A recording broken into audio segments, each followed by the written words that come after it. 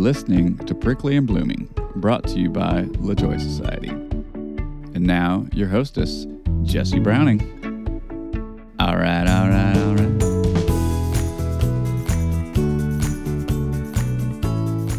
Hi, y'all. It's Jessie. This is the last episode of season 3. We're here. It's summer in Texas. Well, kind of. We've had this very odd, like late spring in Texas here. Like we've had more rain and clouds than I ever remember. It's very bizarre. So the sun is out today and it feels really nice. I love the sun. So to end our season 3, as you know, we're going to do what we did at the end of season 2. And I called up, I don't know. What do you say if you like connect with someone on the internet? I don't know if we should call it anymore. Dialed up? No, that sounds very much like AOL. I don't know. Let's workshop that. What do we say when we called up someone on the internet and had a little like check-in? So there's 6 members of season 2 that I sat down with and just shared laughs and catch-ups and stories. It's catch-ups. It sounds like we had French fries. We shared our catch-ups. Oh, all right. I'm just going to stop talking because we have a lot to catch up on from season 2. These women have some great little updates and just quips and stories and moments to share with us. But just wrap up season 3, though. I'm already working on season 4. I got episodes recorded for that. And I think I'm going to add some new stuff. There's going to be some things will be new. Some things will be the same. You'll check back in July. I was like, wait, what's next after June? July. So, we're taking a June break and then July we'll be back with full force. There might be a little surprise in June. I might have a little off-season fun thing happening in June. I'm working out the details of that right now. If you hear this, you know who you are. Okay, so grab yourself a relax. It's LaCroix koozie. Koozie. Did you know that those are called those little foam things that go around a can? I feel like everybody knows the name of those now, but there was a long time people weren't sure about the name of those. It's a koozie. And they're on my website, which is lajoysociety.com. So grab one of those, rate and review the show, which you probably already have done. If not, go ahead and do that right now. And let's take a moment. So this season we reached 10,000 downloads. Season 3 is when we reach 10,000 downloads. I'm so excited. And I thank you, the old HHG. I'm honored, I'm humbled, and I'm grateful that you all show up every week and hit download and listen and catch up with all these stories. And I hope you connect with these awesome women. And I hear some people are like, hey, a guest of yours mentioned a course they took and now I'm going to take it. It's happening. It's reaching out there. And I thank you all. And I'm so excited. Let's go meet. No, we've already met. Let's go say hi to my friends from season 2. What if I fall during our recording? I hope that you don't again. Yeah, I love that you're testing out the stool. I will say right now, I hit record though, so now we're recording. Oh shoot! Okay, that's okay. All you said was, "What if I fall again?" Let's tell me about your elbow. What happened? I went to get up to go grab something, and there's a little bruise on it. Already? There's a bruise from just now, or that was a bruise from earlier? It actually occurred while you were laughing. So I am a faller. I fall all the time. I am too. So is my sister. And it's not my proudest moments. But what did I say when Jess was like, my elbow? I was like, I wish we were recording that. I know. I've told you the story about my first ever time I was going to be with around my stepkid's mom. I fell down the whole... No, yeah. I don't know this. Please tell me the story. I've told it so many times. It was just so funny because, of course, I'm like picking out the right outfit and trying to be so confident. You're like curating this moment. Yeah, it's not going well in my mind, and I don't have a reason to be nervous, but I am, and I just don't want to be there. I'd rather be anywhere else, and we're good. It's been fine, and I go to leave, and she's down on the field with my stepson, and I get up to leave in the bleachers, and I fall all the way down the bleacher steps. Like boom, boom, boom, boom, yes, boom, boom. yeah, Oh. yeah. And Cash, my son, my nephew, my son, he's not my nephew, he's my son. Yeah. He's my son. He would have been 4 or 5 at the time. When I fell, I twisted my ankle and I started bawling. He jumped onto my face and neck and like trying to comfort me. So I have this boy on me crying and I'm crying, and there was just it was front and center, you know. Yep. The whole rest of the morning, Jay, my husband, would look at me and we would just burst. He does this belly laugh that I cherish, and he would just look at me and we'd try to keep it straight, and he would burst out laughing. We'd laugh all over again because it was the worst imaginable, like it's the worst thing that could have happened, and it happened. Right. And we were fine. In fact, it made it funny and gave us a story, you know. Yep. You can only go up from there, you know.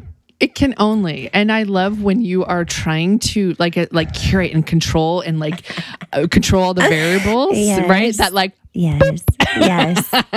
And really bring it back to reality. Like it really does not matter what not anyone, doesn't matter what happens in front of anybody, you know. It's just such a moot point. It is. Yeah. And let me ask you this. Was it a moment of connection with her too? No, not at all. No. I never really did I don't have a relationship with her, so I never really even looked up, of course, and never heard anything.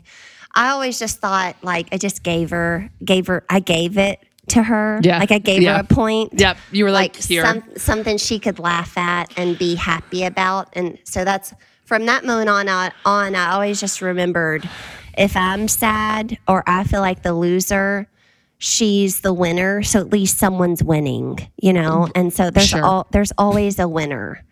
So How have you been? good. Yeah. I could not wait to hang out with you this morning. I agree. Same. Look, I did my hair. I got dressed. I know. I'm sorry I didn't. You know, Oh, please no. The reason why, because I'm not feeling very good. I just rolled out of bed and sat on this wobbly, unstable little jackass stool. of a stool. This jackass just threw me a second It ago. threw you. It really did.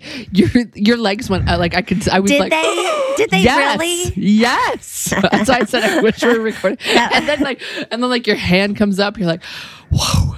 Jesse, when your children fall, is that the first thing you say is, I wish we were recording? Is that what you tell them? No. But you think it? No. So truth be told, I opened a business in January, and in the first couple weeks, I was working the drive-through, and there's like anti-fatigue mats, and I had told my husband they have to be really dry before you put them back down, because if you don't, they're just like, you know, they're just like a skidding. Yeah. So he is a man of like goal, not so much task. Like the goal is to clean the mats, and then you put them back. And not I've said so like, much listening. No, he's just like, I clean the mats. That's the goal.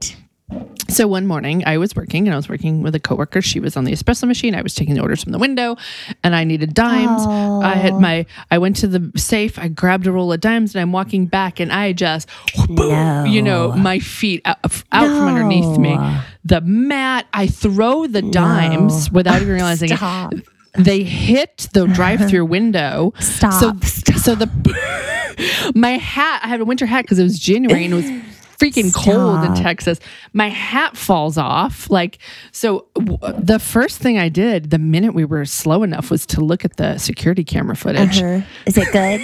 Oh, it's so good. It is? It's so good. Like, I'm like, boom, down. But I'm on my knees and I'm putting my hat back down, and I was like, Daniel. Oh my God. She took a lot out of my love bank just then, Daniel. Daniel Browning, if that's even your name. Full name Daniel Wayne Browning, by the way. I just told yesterday, I just told my kids, we were driving to school and I was like, did you know, I don't know how it came up. I was like, did you know my middle name is Lynn? And only like one or two of them didn't know. Yeah. I like on TikTok where they're like, I've had my dog for 6 years and I've never told him my name before. And so it's them telling their dog their first name. So cute. I have not seen that I'll trend. send you some. Yep, send me They're that. cute. Oh my They God. kind of tilt their head. Like, that's neat. I love that. We have, 2 dogs and a cat. And I just asked the cat this morning, who's 3, he's about 3. And I was like, how much does a 3-year-old cat need to eat, sir? Like, I fed you at 8 o'clock or 7 o'clock when everybody got up. It is now 10 o'clock. Like, I think you can survive till, I don't know, lunchtime. Right. I think you're fine. You are an active kitty who's indoor, outdoor. He spends most of his days outdoors, but it's been, are you having the same like crappy weather? Like, where is our Texas weather? Yeah, we got a blue sky today. I can't wait to get out there. Yeah. Good. I don't. Have the door open. We've had crappy weather for 3 days. And I can't find a really great, thankful, wonderful mood in a gray sky. Can I, a moment of truth? Same. I know. I hate that. I hate to be reliant on something, but I can't wait. I cannot be sad on a beautiful day. I just have tried. So, and I know by these moments, and remember in February where it was real nuts here in the state, and then just not. But yeah, kind of last week we were really overcast, and we had the weekend kind of brightened up, and then come Monday, I was in the city, picking up retrieving a boat. I did not bring socks nor a jacket or outer layer of. Yeah, I had to run over to CVS across the street from the hotel, buy some men's socks, and I was walking in socks and sandals because I only brought sandals. And then about a couple hours into the day, I was like, okay, I need a sweatshirt, a sweater, a jacket of some sort. So I had to run to Kohl's. I had a lot of, too bad. I ruined my day. Too bad you were only about 20 minutes from my house and you could have just, Yeah, you bad probably know that. what Kohl's I went to. I bet you, that is so cold-blooded. I cannot even. I'm gonna find a spot near you to vacation. Right, about 20 minutes from, find an Airbnb about 20 minutes from you. There's one actually like 2 doors down. And I'm gonna make sweet, sweet love in that house. Yep. And then like maybe send me a video of like, not of that. Oh God, Jesse. of your house.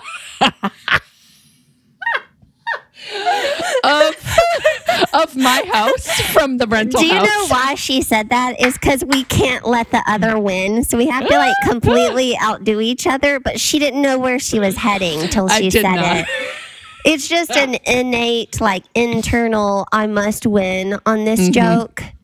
So joke's on her. Yep. She was accidentally so inappropriate and dirty. So inappropriate. Like she's like, it's going to get, her podcast is canceled. Bye-bye. Bye-bye podcast. That's finally too much for Apple. They're pulling it there. That's awesome. Oh, those are the best jokes, though, is when you don't even realize you're doing it. I know. Was that your phone or my phone? Oh, it actually, yeah, there is a. Was it I guess yours? you heard it. Yeah, but it's nothing. I was just making sure it wasn't my computer. I didn't even hear it. That's weird that you heard Got it. I'm pretty in tune to that stuff. Oh, what else, Jess? So when are we starting our Jess show? With only Jesse's in the soon, because that way I could speak to you more often. And Jess. Yeah. I know when I woke up this morning, I was like, finally, of course I'm just like, yes, let's record. And then I was like, finally read the instructions, because I never read the instructions. And I was like, oh, she wants to know if there's been an update, and there hasn't really been an update. And then internally was like, really? Hadn't been one? And I was like, oh, because there's been a big one. I think there has. Yes. And what's funny is I don't require an update, but this morning we must have been on the same wavelength, because I was thinking, I was ruminating on my day and like who I was going to talk to. And I was like, oh, I wonder if Jess is going to talk about Well, that was how I was. I was like, we'll just banter. We could fill 4 hours if we wanted to. And then my self was like, you idiot. Like I gave you so much material and you're just going to banter. But no. So if you want me to go ahead and just. Yeah. So anyways, my time with Jesse was over our blended family in my second marriage, and being divorced and being raised that divorce was not an option. And here I am in a divorce, and the struggles that I have to even accept my own life. And so anyways, we've just each week climbed and climbed and climbed with bloody knuckles, just climbing. And finally there was this one day about 1 month ago, and my children's father called. He's one of my best friends. At the moment we got divorced, we hugged and we went from being brother and sister in a marriage to being best friends in co-parenting. There was not even we didn't take a week off, nothing. And I always say that's how you know the state of our marriage, is that we didn't even have to take a moment. Recover from it or whatever. He may have, but he put on a good face, because he never made me feel uncomfortable thrusting myself onto him and my life onto him. He's always been there for me. He's been one of my best friends nonstop for the past, 20 years, and whether we were married or not. And so my little boy gets out at 3, but my girls don't get out till 4. So I sit on his front porch, because he lives by their schools. Okay. So I sit on his front porch every day for an hour while we go over the kids and talk and look at TikToks. And so we're very close. And so anyways, he and my husband don't have a relationship, to the point where if my husband says hello, he doesn't acknowledge that. And he's even been over to our home to see like my parents or my brother and sister, anybody that visits, and my husband will just stay to the side, or they don't acknowledge each other. That's been going on for 4 or 5 years. And it hurt me. I really wanted that to not be that way. I want my ex-husband to be at birthday parties. I want to co-parent, and I want my children to see adults acting like adults, not like children. And not that if you can't co-parent, well, you're not an adult, but I just was frustrating. And so, so anyways, my ex-husband called and said, I'd like to sit down and talk with the two of you. And I was like, oh, hell.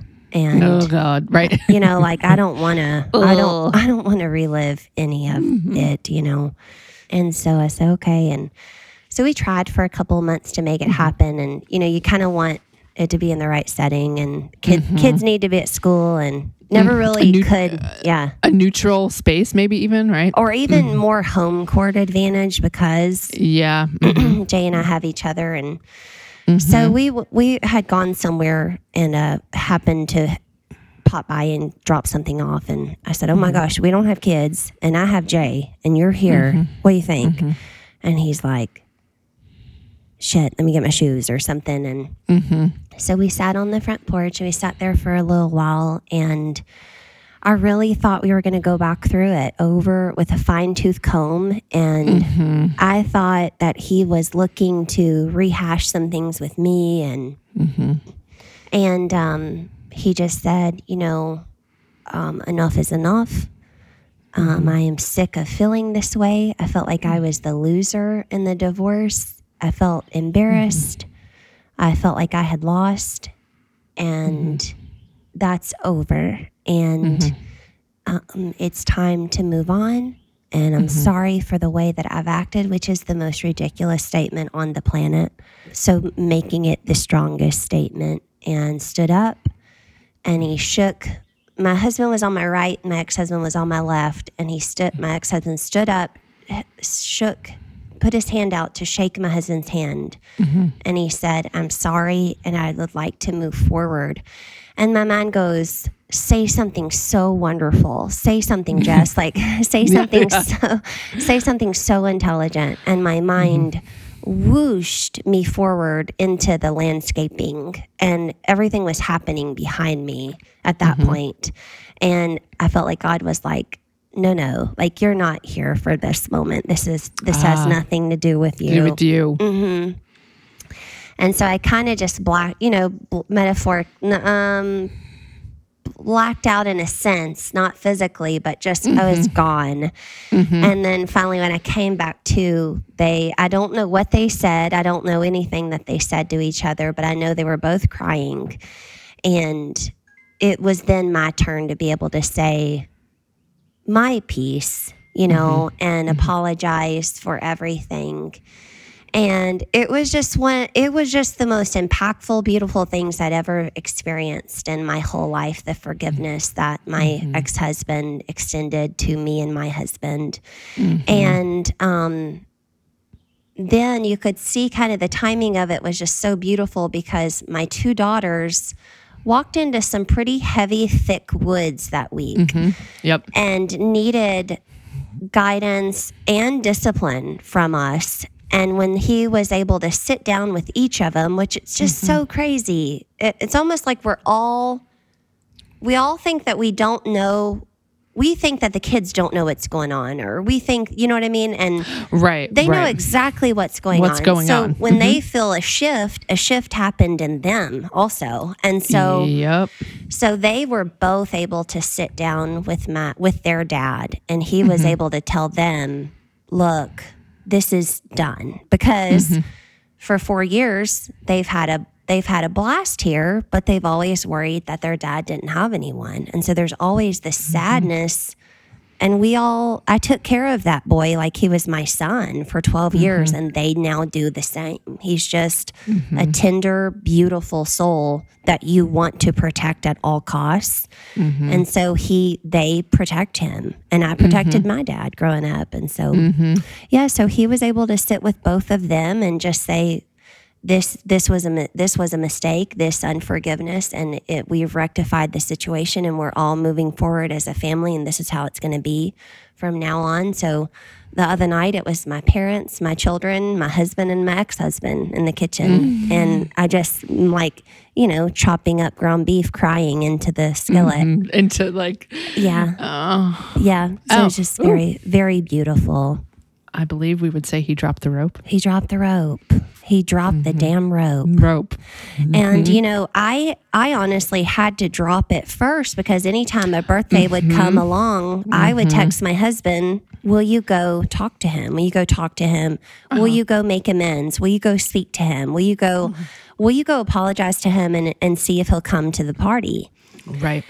And my husband just never would. And it bothered, because my husband is a force. And so I just was like, you would probably go if I would stop asking you. But then if I stop asking you, I feel like you won't have you won't have an urgency to do it. Like I was so controlling, such an idiot about it. And so finally I just backed out of the room again, slowly, like everything else in our lives. And even afterwards, I talked to him and I said, it wasn't for you, was it? Like, it wasn't for you to go over there and apologize. It was, you would have taken the victory from my ex-husband.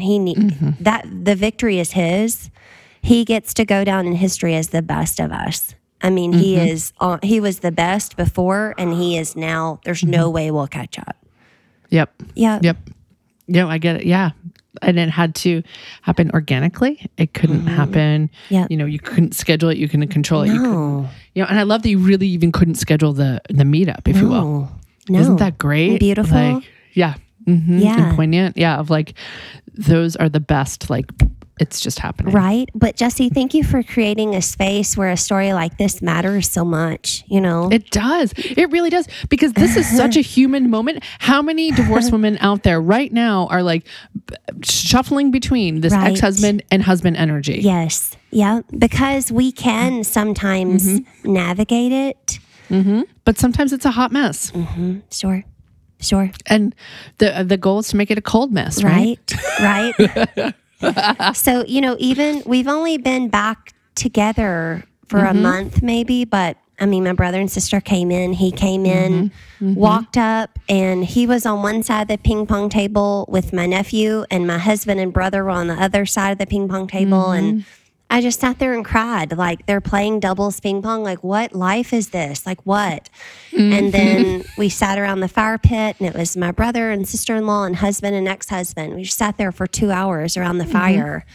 And there's so many times now where I'll get home and he'll be inside my home. And it's just crazy to me. And I'm like, oh my gosh, which network should we contact? Which show?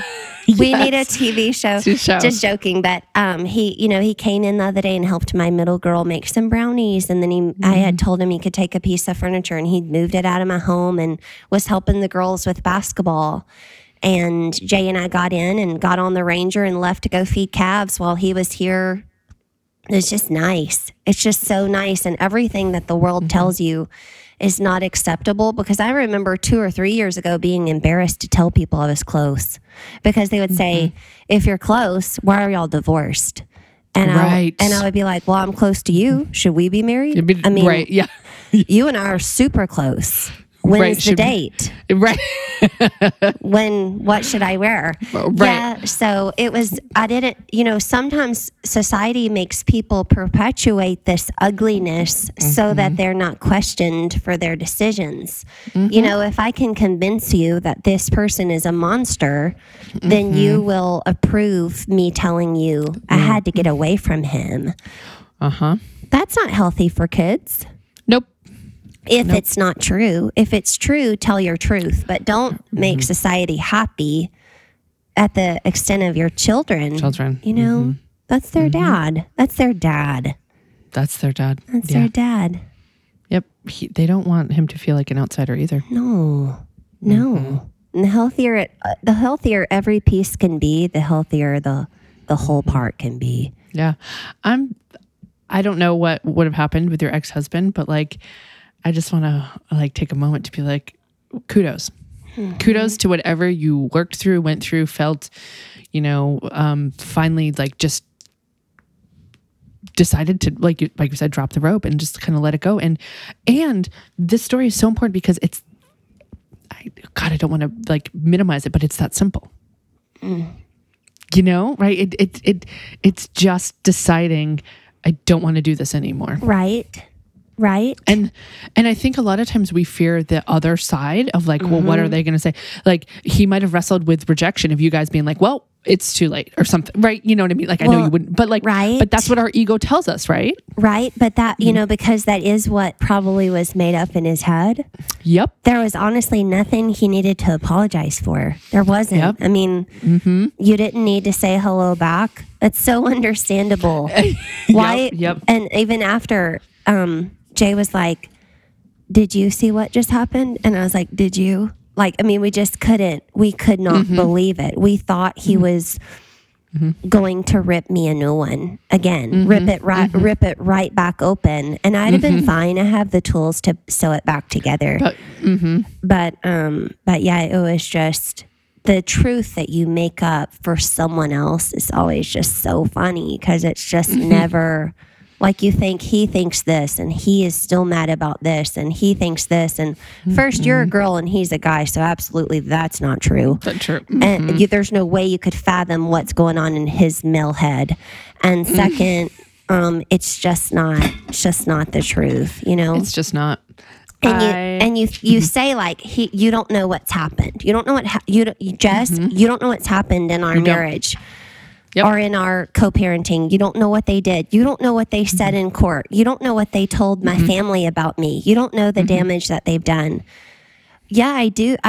I've heard it. I've seen it. I've lived it. I do know all of that. And if there's a way to let it go, I don't say that to make them happier. I say that to make you happier.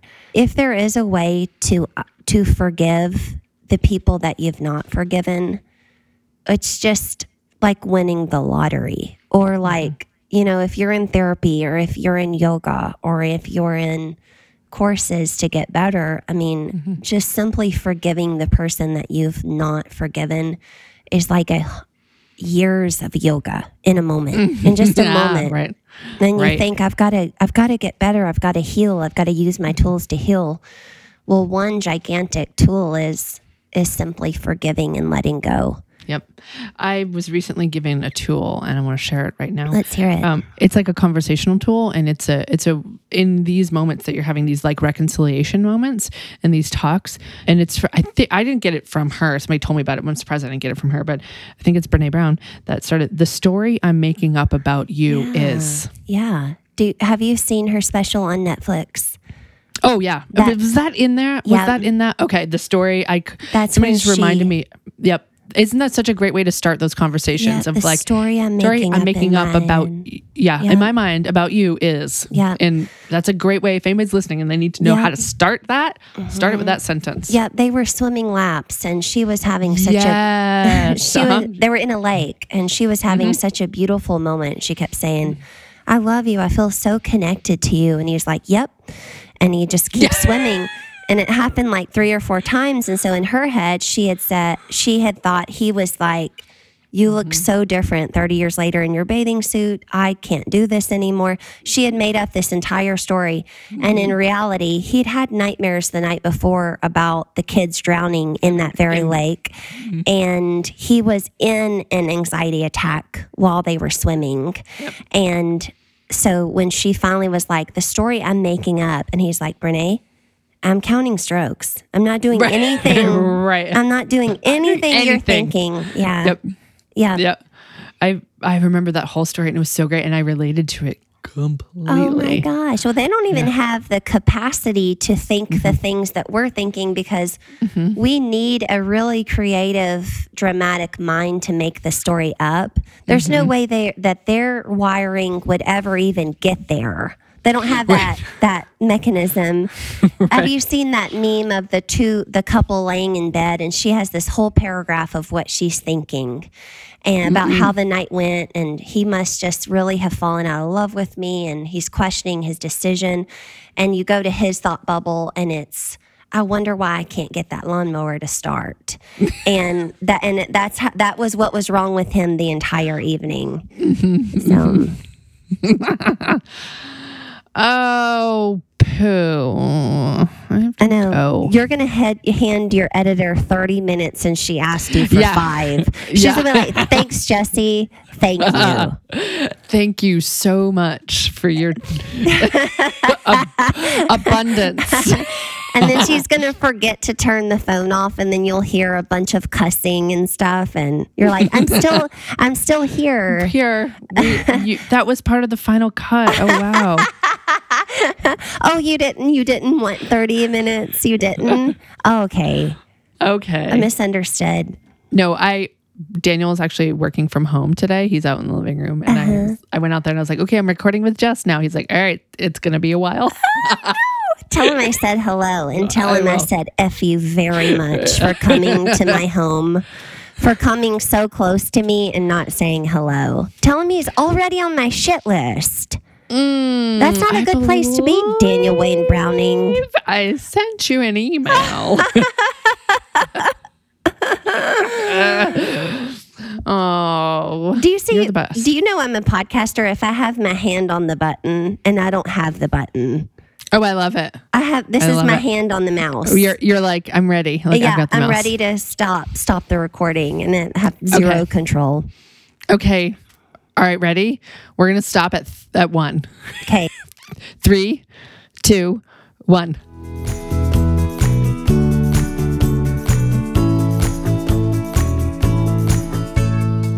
Hi, Allie. Hi.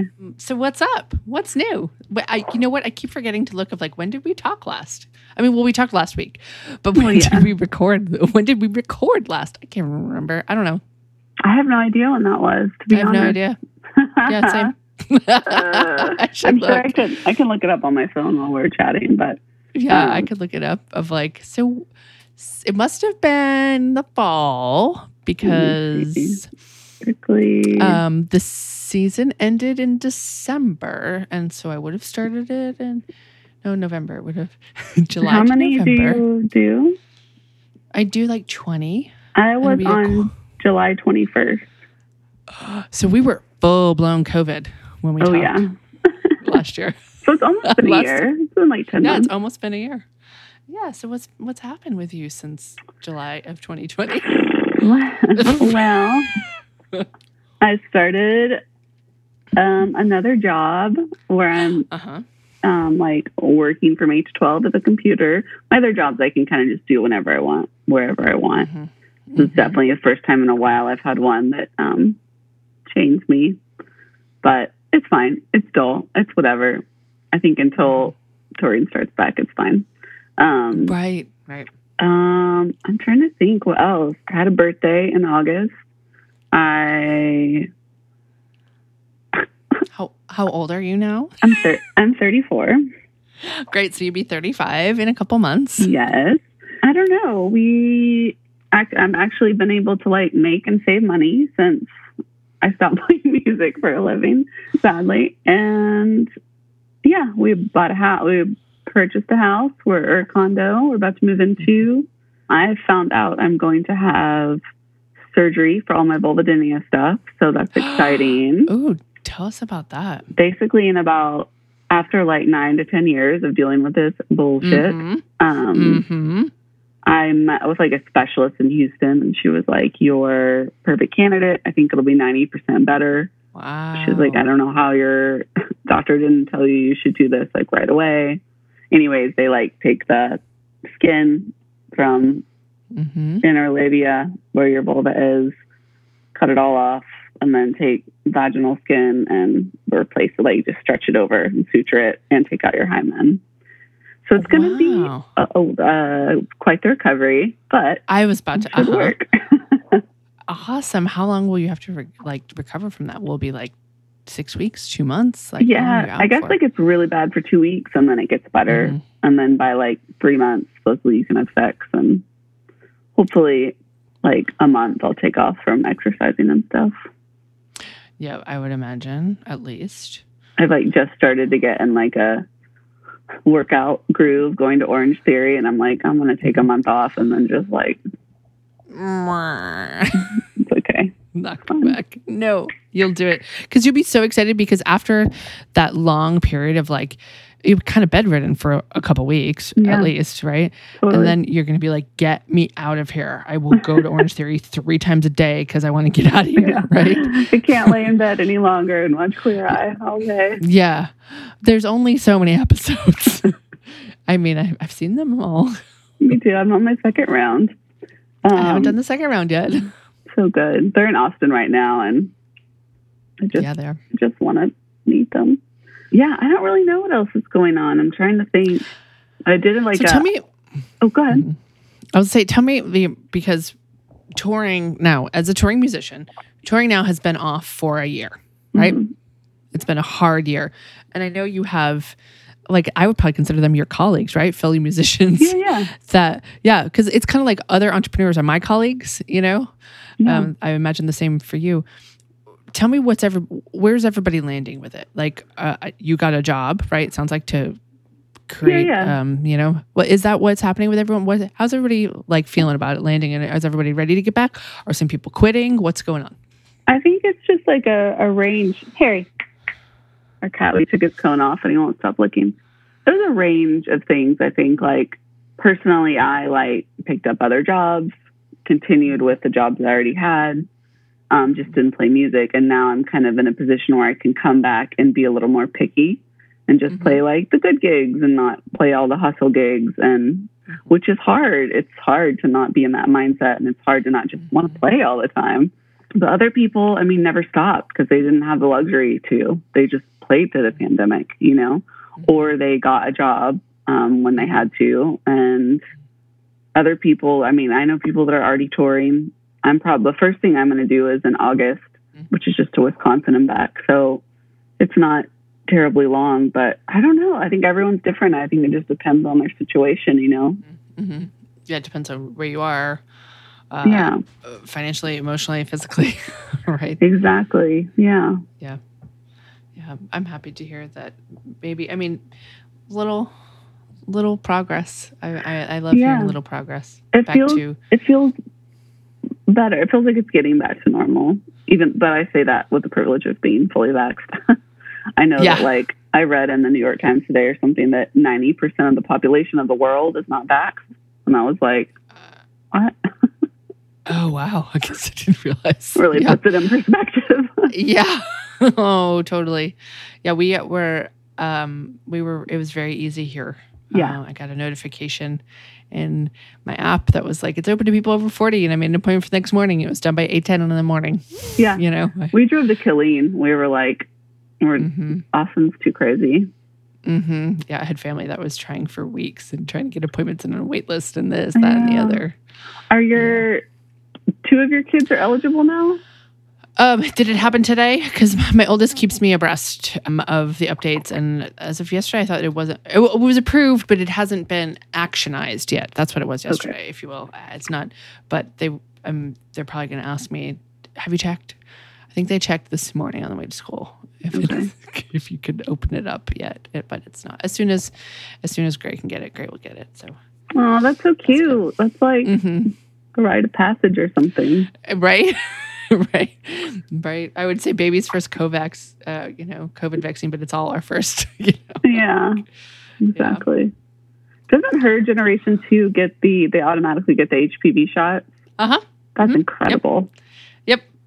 I think they're done. I think by 13, they're almost 14. So yeah. God, that would have saved myself and so many people I know several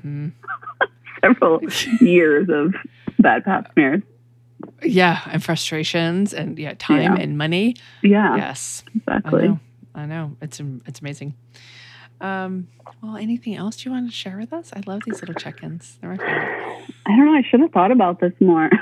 No. I did this IOP thing, like intensive outpatient something for therapy through Seton. Which Sims helped out with, which Sims is like the Austin mental health thing for musicians. Okay. And so for 3 hours a day, 4 days a week for 12 weeks, I did Zoom outpatient therapy basically. And it was all about mindfulness, kind of CBT type stuff. And that was really, it was kind of, once you were doing it, it's like, Jesus, this is so much. And it's it's a lot, and there's a bunch of other people, but by the end, I really came out of it with a lot of good skills in terms of not letting my anxiety get the best of me, or negative self-talk. So that was really cool. That was something that kind of an opportunity that just kind of came out of nowhere, and so I took it. When did this happen? Couldn't tell you. Was it winter, summer? I think it was earlier this year. Okay.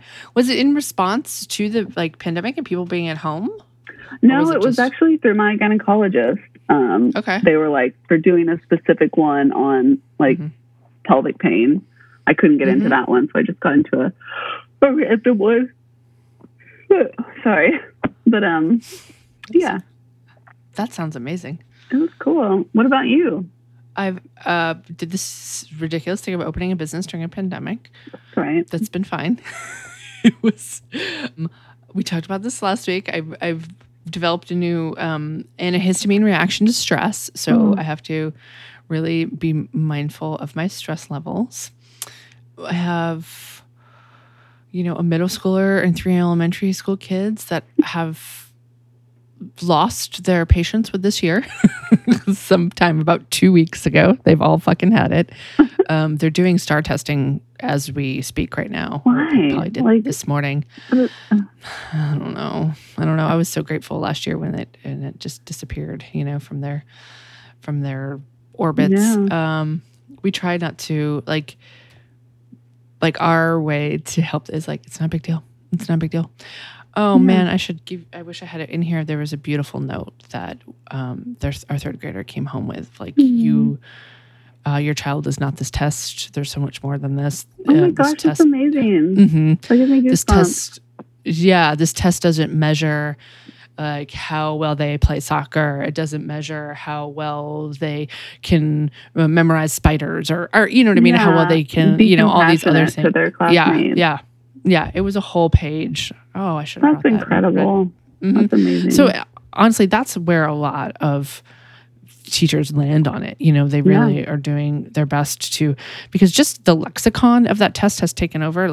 We never talk about it in my family. I'm just that thing doesn't fucking matter, But still my kids pull this anxiety in just from existing in a school, So, but there is a lot of messaging like that of like, it matters. We're gonna take it seriously, but we're gonna remind the children how much more they are than this test score. It doesn't matter truly. Yeah. Oh, I love that.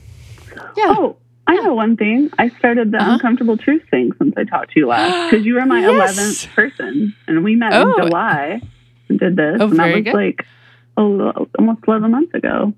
Tell us about that. It's on Instagram Live, and I invite people on, and we talk about uncomfortable truths. Mm-hmm. It's great. Very informal. I loved your conversation. I thought about it a lot.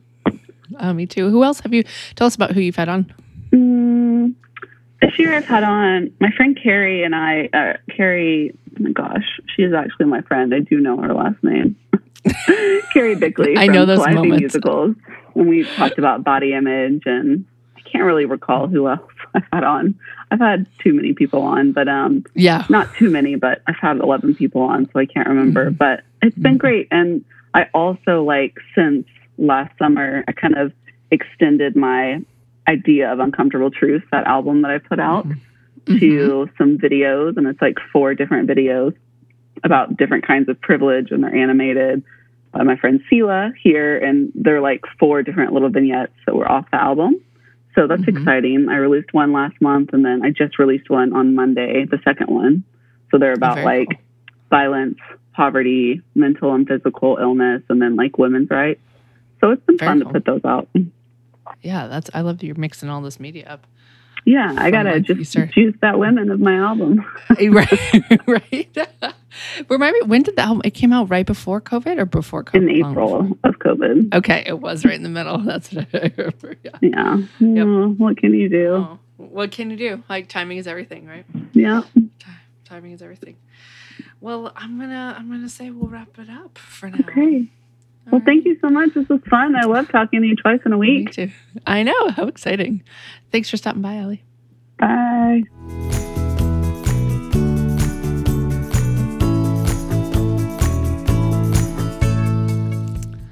Okay. All right. Well, everyone, I have Cindy with me now. Hi, Cindy. Hey, how are you? Hi. Well, we started talking and then I was like, wait, I got to record. Cindy's got something to tell us. What's new, Cindy? Yeah. So last time I was on your show, we talked about Finding Our Wings, which was an anthology book that I had done with 6 other women entrepreneurs. And I actually released a new book in February called Don't Fight Mad. And it is part memoir, part self-help, part inspiration. And then just last week, I launched a companion journal that goes along with the book. And and it's very, very cool. I mean, it's still like Finding Our Wings uses martial arts as the metaphor, but the entire first section of the book is really about memoir, and it starts off, with my childhood being raised by 2 very courageous people. My dad came from Mexico. He was a migrant farm worker, absolute abject poverty. If you've been to Mexico and you've seen the shanties with the corrugated, tin or the cardboard. That's how my dad was brought up. And when they would come to California, they would come through Central California and work in the camps. And they had, they weren't like walls, they were tent walls, and they didn't have running water or restrooms or anything like that. And so then they would come up and they would travel with the crops and go back to Mexico. And then when he was 12 was when they moved permanently to California. And, he had been born barely this side of the border. So he was technically an American citizen, but he was raised, down there. And so he was able to be drafted.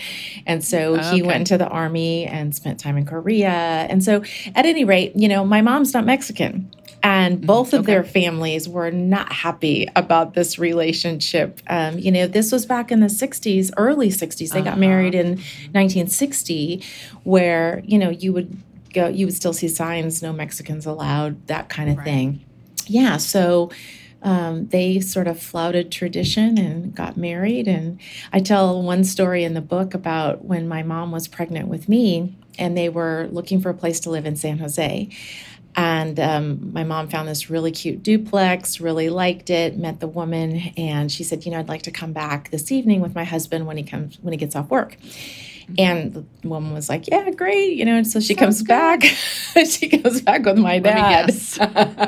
She opens the door. She takes one look at my dad and looks at my mom and says, there will be no half-breed children in this house, and slams the door in their face. Oh, I mean, I figured I could guess what was going to happen. I didn't know that was what she would have said. Yeah. Wow. Yeah, it was ugly. Wow. It was ugly. So, that's the kind of stories that I grew up hearing about. My dad, when he was 10, he was responsible for holding up the flag at the end of the rows so that the crop dusters knew where to spray the poison. Oh, okay, yep. And he said, where's this person? Come here. Yeah, I'm just a little Mexican boy. I don't matter. Right. And, he said there were lots of babies born in the camps who had, birth defects and stuff like that. And he just, breathed that stuff because they didn't care. They didn't know. Whew, Yeah. Boy, they didn't know back then, too. Yeah. They also didn't care. Yeah, but Yeah. like, I do you ever wonder of like what we're doing now? Yes. That in 50 years. Every day. Yes. Yeah, yes. I do that. Like, what is going to be that in 50 years? Well, everything that we think, we're doing this great thing where we're using battery-powered cars, and then you hear about what it takes to make a battery or get rid of a battery, and you're like, okay, I'm destroying the environment no matter what I do. Yeah, So no matter what. Yeah. Yeah. So the beginning of the book is just all memoirs, talking about that. And, I was the sort of the golden girl. I was straight A student in high school. I was a great athlete, blah, blah, blah. I got recruited by colleges all over the country. Ended up, my parents really wanted me to go to Stanford. That was kind of their big thing, It's like 30 minutes from my house in San Jose. It was a big deal. And so I applied, got accepted, and then my big rebellion, I went to UCLA. and then a year later was home, dropped out of college because I had a baby. And so that whole beginning of the book talks about, what my life was like, how it was on this pinnacle and then crashed and burned. And, not just unwed mother as a teenager, which is, like such a stereotype, but, 2 failed marriages, domestic abuse, you name it. And then how do you recover from that, And then I talk about learning how to fight. And how martial arts really became sort of a metaphor. And the title of the book, Don't Fight Mad, comes from a time when I was working with this one black belt. I think he was like a 3rd or 4th degree at the time. I was like a blue belt, so, an intermediate student. I didn't have a first degree. But we're sparring, and whenever we would spar, anytime somebody would score a point on me, I would get so mad. And I wouldn't get mad at them, I'd get mad at me. Like, I shouldn't. How could you have let that happen, right? Exactly. And so at one point we're fighting, he scores on me and I'm mad and I'm just going to make up for it with stronger, harder, And he stops me and he goes, Cindy, don't fight mad. When you fight mad, you miss what's coming, you don't see what's coming, and you miss opportunities. And I mean, talk about a life lesson. Yep. Right? And so that became the title of the book. And that's one of the 7 steps in that middle section, the self-help section. But it really, you don't have to be a martial artist to get something out of this book. Agreed. Yep. Oh, that's wonderful. And then the journal, a companion to read, like, does it go along with the reading or then to take afterwards? It's both? A little of both. It's a little of both. So in the second section of the book, at the end of each one of the 7 steps, there are some questions. And then the companion journal takes those and really broadens them and deepens them. So, for somebody who's been through the ringer, and it's, it could be something terrible that happened to you, or somebody did something to you, or it could be because you made some really stupid mistakes and whatever the reason that you're what I call out of the ring. You're just a bystander. You're just the spectator. How do you get back in the ring? How do you find the right ring to get into? How do you get ready? All of those kinds of steps. There's 7 different steps. And so the journal gives you an opportunity. There's lots of blank pages in there. There's lots of prompts to make you think and really consider, who have you been? who are you right now? Who do you want to be? How are you going to get there? And then the last section in the book, and then also in the journal, is all around, once you've gotten to that point of success, where you've really kind of transcended some of that tragedy, it's easy to kind of put a bow on that and stick it on the shelf and move on, right? Right. But my argument is that, especially as women, we need to pass it on. There's somebody out there who needs a hand up because she's going through something similar. And the hard-won lessons, they shouldn't be in a box on the shelf. They should be shared. Mm-hmm. And that's why we do the show. Exactly. It's my show. Exactly. I was like, oh, what a perfect segue. I'm like, and, I believe that so much that I will record your story so other people can hear it. Which I love. Perfect. That was a perfect, boy, we put that in a bow. Cindy, you're amazing. I'm so proud of you. I can't believe that you. I didn't know. I love not knowing what the updates are going to be. And I was like, oh, and she's like, oh, I got a book and a journal. Yeah, watch this. I'm so happy to know you, and I'm so glad that you came into my orbit. Thank you so much. You're this such is an inspiration. Delightful. And I love what you do. I love the guests that you have and just the eclectic nature of it and your passion for women and showing us who we can be and how we can be more and how we can tap into what is innately in us. Totally. And then, just like you said, it's like when you can get to your good footing, turn around. Absolutely. Mm-hmm. Yeah. Oh, thank you so much, Cindy. It was lovely to check in with you. It's great to be here again. Oh, and before we go, we'll put it in the show notes, but where can people find your book and journal? Well, you can find it just about everywhere. There's a couple of different versions on Amazon. There's a black and white version because there's a lot of photos in there. There's a color version, but those are the paperbacks. There's a Kindle version. So those three are on Amazon. You can get the hardbound version on barnesandnoble.com. And you can get the audiobook on, a variety of different things. Go to my website, but Kobo.com definitely has it. Audiobooks.com has it. Cool. And you can get that. And that was actually, I have to tell you just a really quick little segue. Yeah.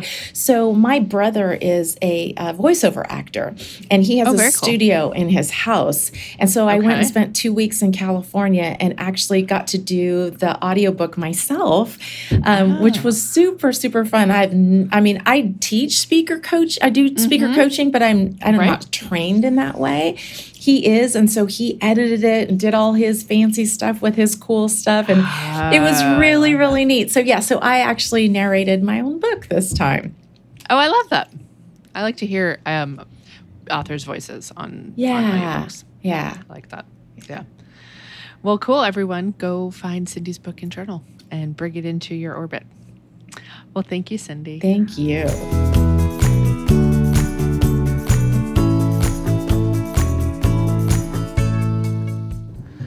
I've got Hannah with me now. Hi, Hannah.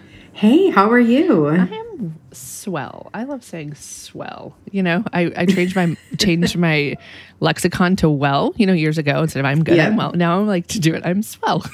I love that. That's a little more fun. Yeah.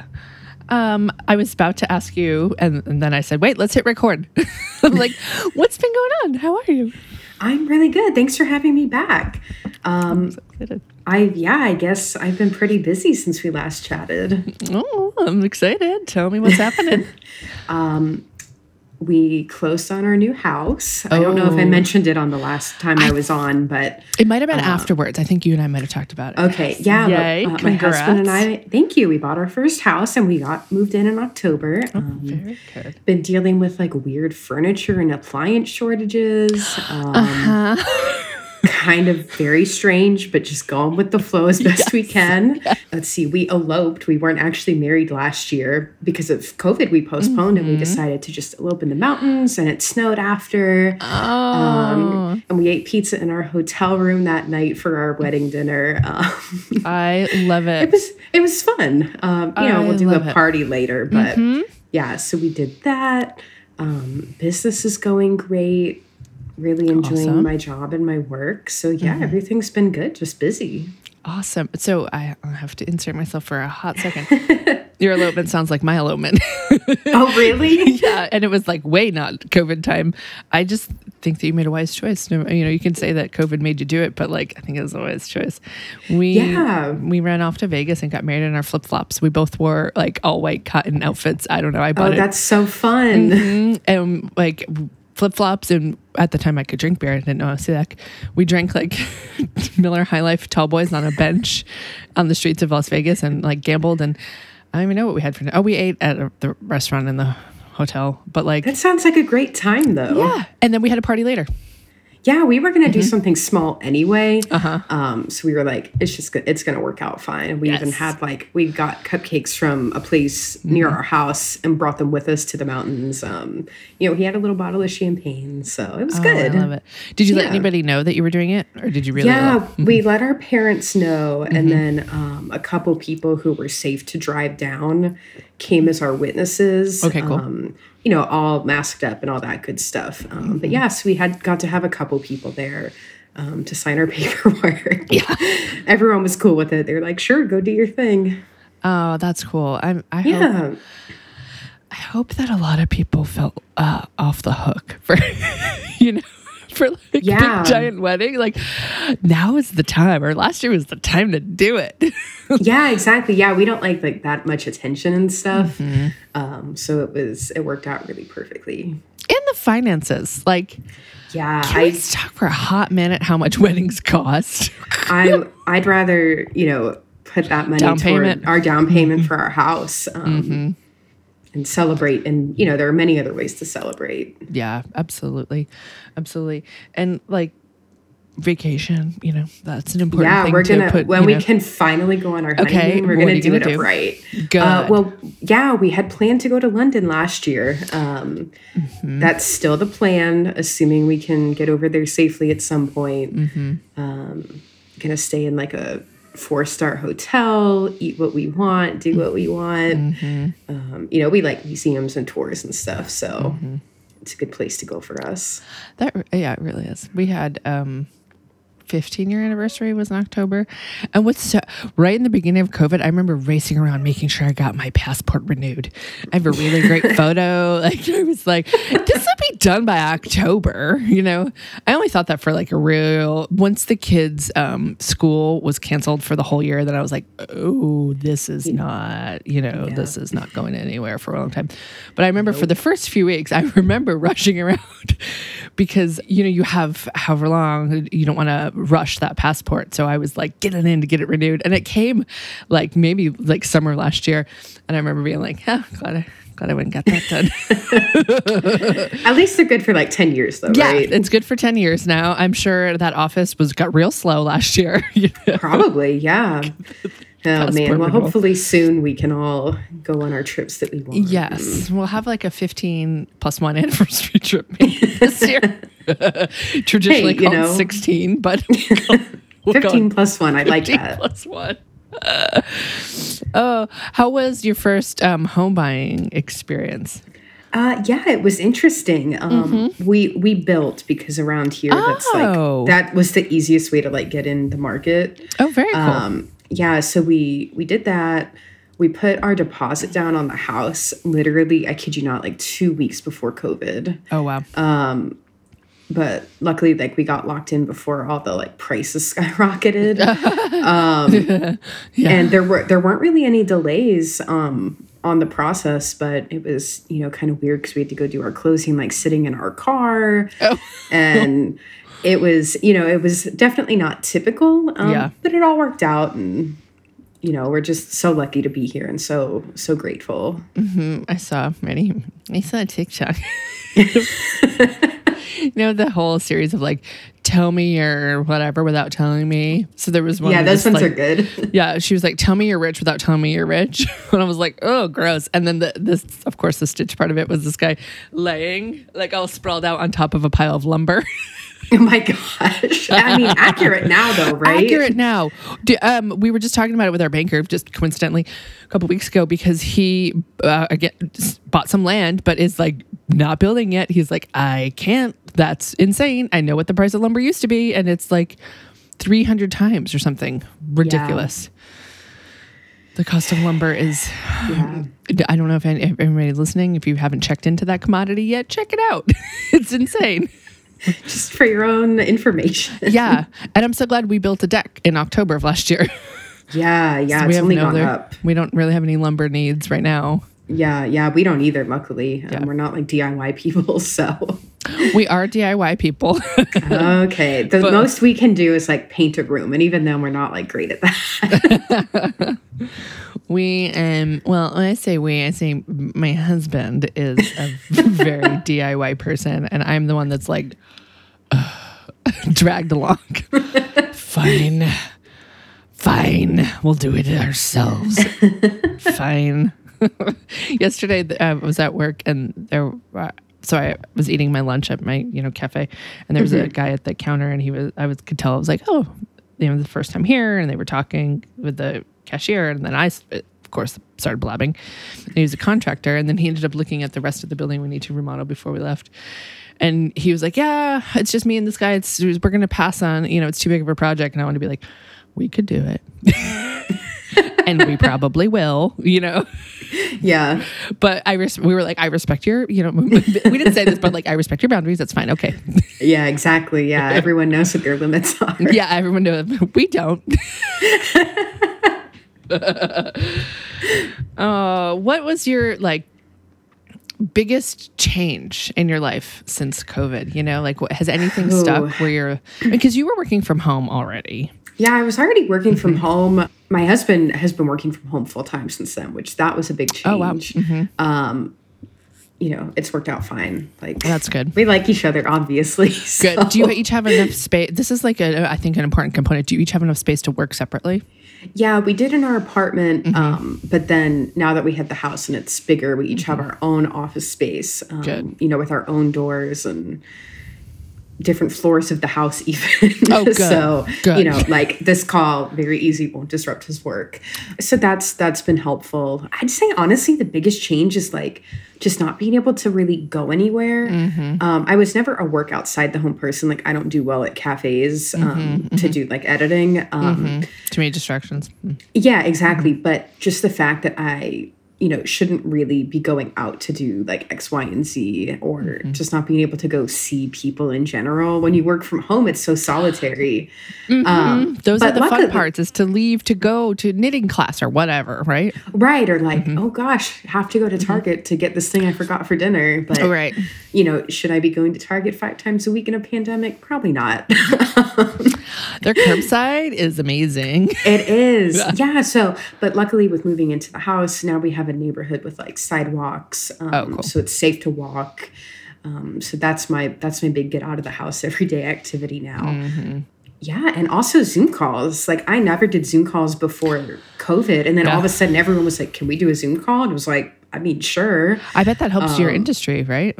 It's great. I love that authors want to get on FaceTime, a call with me now. Yeah, exactly. That FaceTime with each other, I think just helps the relationship, the editor-author relationship. So it's honestly been really good. And then you actually get to see people's full face. Yeah, but there's so much. As we're recording right now, everyone, I can see Hannah, but we're not recording the video because I don't have time to process video. And what's the point of that?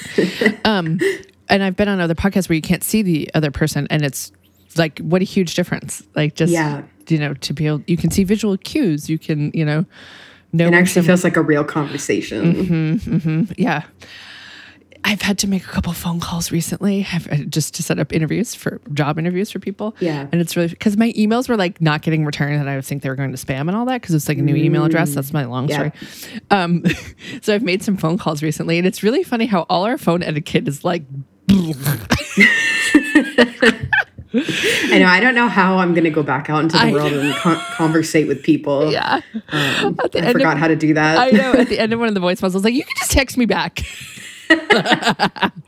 I'm sure they appreciate the flexibility, though. Because I'm also interviewing much younger people. They're a generation younger than me now, So I'm like, okay, I've made the connection. You just text me back. It's fine.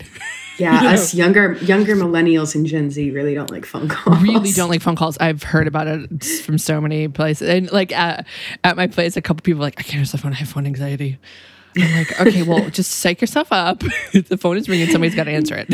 Yeah, I mean, the phone's fine, but text is just so easy. It's so easy. Gosh, so easy.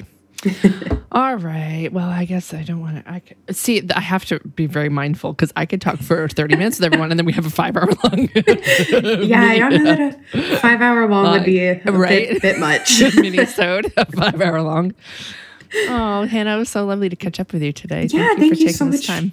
Yeah, thanks for having me back. It was really good to speak with you and see you on video again, even though the listeners can't. Yeah, right? All right. Thanks for your time, Hannah. Yeah, thank you.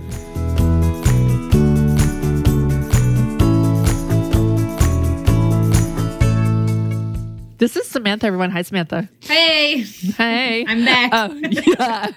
Remember, everyone, we had to record. This is weird. You have weird podcasts. Let's go back to this weird podcast, Juju, because we had to re-record her episode because it was like a sound issue. Ding, ding, Ding, ding, ding, ding, ding, ding, ding. It was like Morse code. Yep. Yep. And now I'm holding my microphone and hoping to God. Because right now I'm coming to you from my therapy office. So you are. This is a sacred space. Yeah. I'm glad to be part of your sacred space. Thanks. You're in my bedroom. Hey. You know, as a sex therapist, I like that. Yeah. Isn't that perfect? Look, there's my bed. I love it. What's been going on since you know what? I've been meaning to look up I'm like, when did we talk? Look to see when it was scheduled. But you know, I feel like it was summer vibes. I feel like so too. That's what. But it was also like a little cold, so it was a little seasonally different. So I'm not sure if it was real summer vibes or if it was like fall in the South. It was definitely around then. Yes. Since then, what has happened? I finished writing a book. So it'll be book number 4, and that's coming out August 2nd. It's called In the Wake of Stars. So it's still in the series, right? It is. It's the last one. Oh. It's the last. It's the last. And remind me never to write a series again because it was so nerve-wracking. Because I did so much research and I reread the books just to make sure I covered up every storyline and I answered any question and what have you. But it's coming out August 2nd, In the Wake of Stars. I'm really excited. I'm so happy for you. And then I say that, but then I started another book, which is a spin-off in the same universe, but not the same situation. Right. So you don't have to be as detailed to shore up the. No, I'm just doing whatever. I'm doing whatever I want. Whatever. You're whatevering. I love it. That's a good hot tip for anybody out there wanting to write. Don't write a series. And let me. I shouldn't say that. Right? I shouldn't say that. Series are great because you can do all the things and you have all the time to do all the things. But know what you're getting into? Is that what you would? Yeah, be prepared to go back and reread your manuscripts or your books or whatever they end up being at that time, and kind of write yourself note. I literally had a 2-page paper just being I gotta wrap this storyline up and whatever happened to so and so and is this relevant? I never said what this was, but I hinted at it, so I better come out and say it. So, keep yourself a working timeline, if you will. Yeah. Draw out your character diagram, or I don't know what it would be called. I mean, I did do genograms, which is a therapy tool for all my main characters, where genogram is a fancy family tree. And I made a genogram for everybody. And I was like, this person and this and what happened here. So I would love that because I love to tell stories about not, of course, real stories, but make up stories. My friend and I did an episode of that where we looked at photos and made up basically stories, which is the genogram. Yeah. If you ever need help making up genograms, so I would be right there with it. I got you. It was really great. I was like, okay, we gotta stop. We're at an hour and a half, and we could go on and on and on. And we uncovered that skill purely coincidentally. No, that's not the right word. Whatever. We were talking about a photo of somebody we saw, and then we both 30 minutes later, I was like, oh, you can do this too. Oh my goodness, it's a skill. I mean, you basically wrote a whole book. Yeah, no, we did. I gotta type it out. Just record it, and then Siri can transcribe that by now, right? I mean, it's our series is done. Word will. So I got, you guys, I talked about the learning disabilities in the podcast episode, and I am slow to the uptake because my Word. Well, I think Word has always been able to do this. I just never put it together. But the last 2 books I feel are so much better than the first 2 because Word was reading back to me what I wrote, and it was that doesn't sound good. My editor that goes the other day when she was wrapping up the 4th one, she's like, I could really tell a difference that you used the read along feature. And I was like, oh, thanks. But it's a beautiful tool. So that's amazing. I don't even know tell me about it. So it's in Word. So so it goes under the review tab and it says read aloud. And you can I updated my computer, I guess, since the last time I saw you too. So now it's got different voices to read to me. Oh, like and I can do the speed. Yep, I can do the voice. And it's really nice to have it read back because then if something doesn't sound right, you can tell in the robot voice. And then you can tell, I need a little bit more here that didn't make sense, or this didn't flow right. This is a weird sentence structure. So it was a really beautiful tool that took me forever to find. That's a great idea. So I've taken during COVID, I took a couple writing classes virtually. And they, of course, everyone will recommend that you read your stuff out loud. Yeah. But that seems so much better because even reading yourself out loud, you can make yourself make sense. Does that? Yeah, you know what I mean? You can become blind to it. Exactly. You know what you were trying to say, so you'll kind of make that up in your brain. But so have somebody else. Yeah. I still read myself my own dialogue when I'm writing it. For sure. But when I'm going to the editing, my own self-edit phase, it is a great tool. That has changed the game. Oh, so, look at hot tips, everyone. Hot tips. Hot tips. Have Word read to you. Oh, that's great. What else is going on? How's your sex therapist life? Oh, busier than ever. I'm so grateful. So it's true what I've heard. So what I've heard is that therapists and therapy have just blown up over the last year. Oh yeah, we're super popular now. And we're legit. Yeah. I got vaccinated in the front row. I get considered legit now. My practice is thriving. It is full. I'm having a great time. I can feed myself, which what I kind of call, I could always fed myself a little bit, but I'm hitting my own financial goals and making everything come together and working out. I love the people that I'm working with. I mean, I've always loved them, but I have a great caseload that every day I come into the office, I'm like, who is coming in? Oh, they are? Okay, let's go. Let's work on this, So it's amazing. It's super great.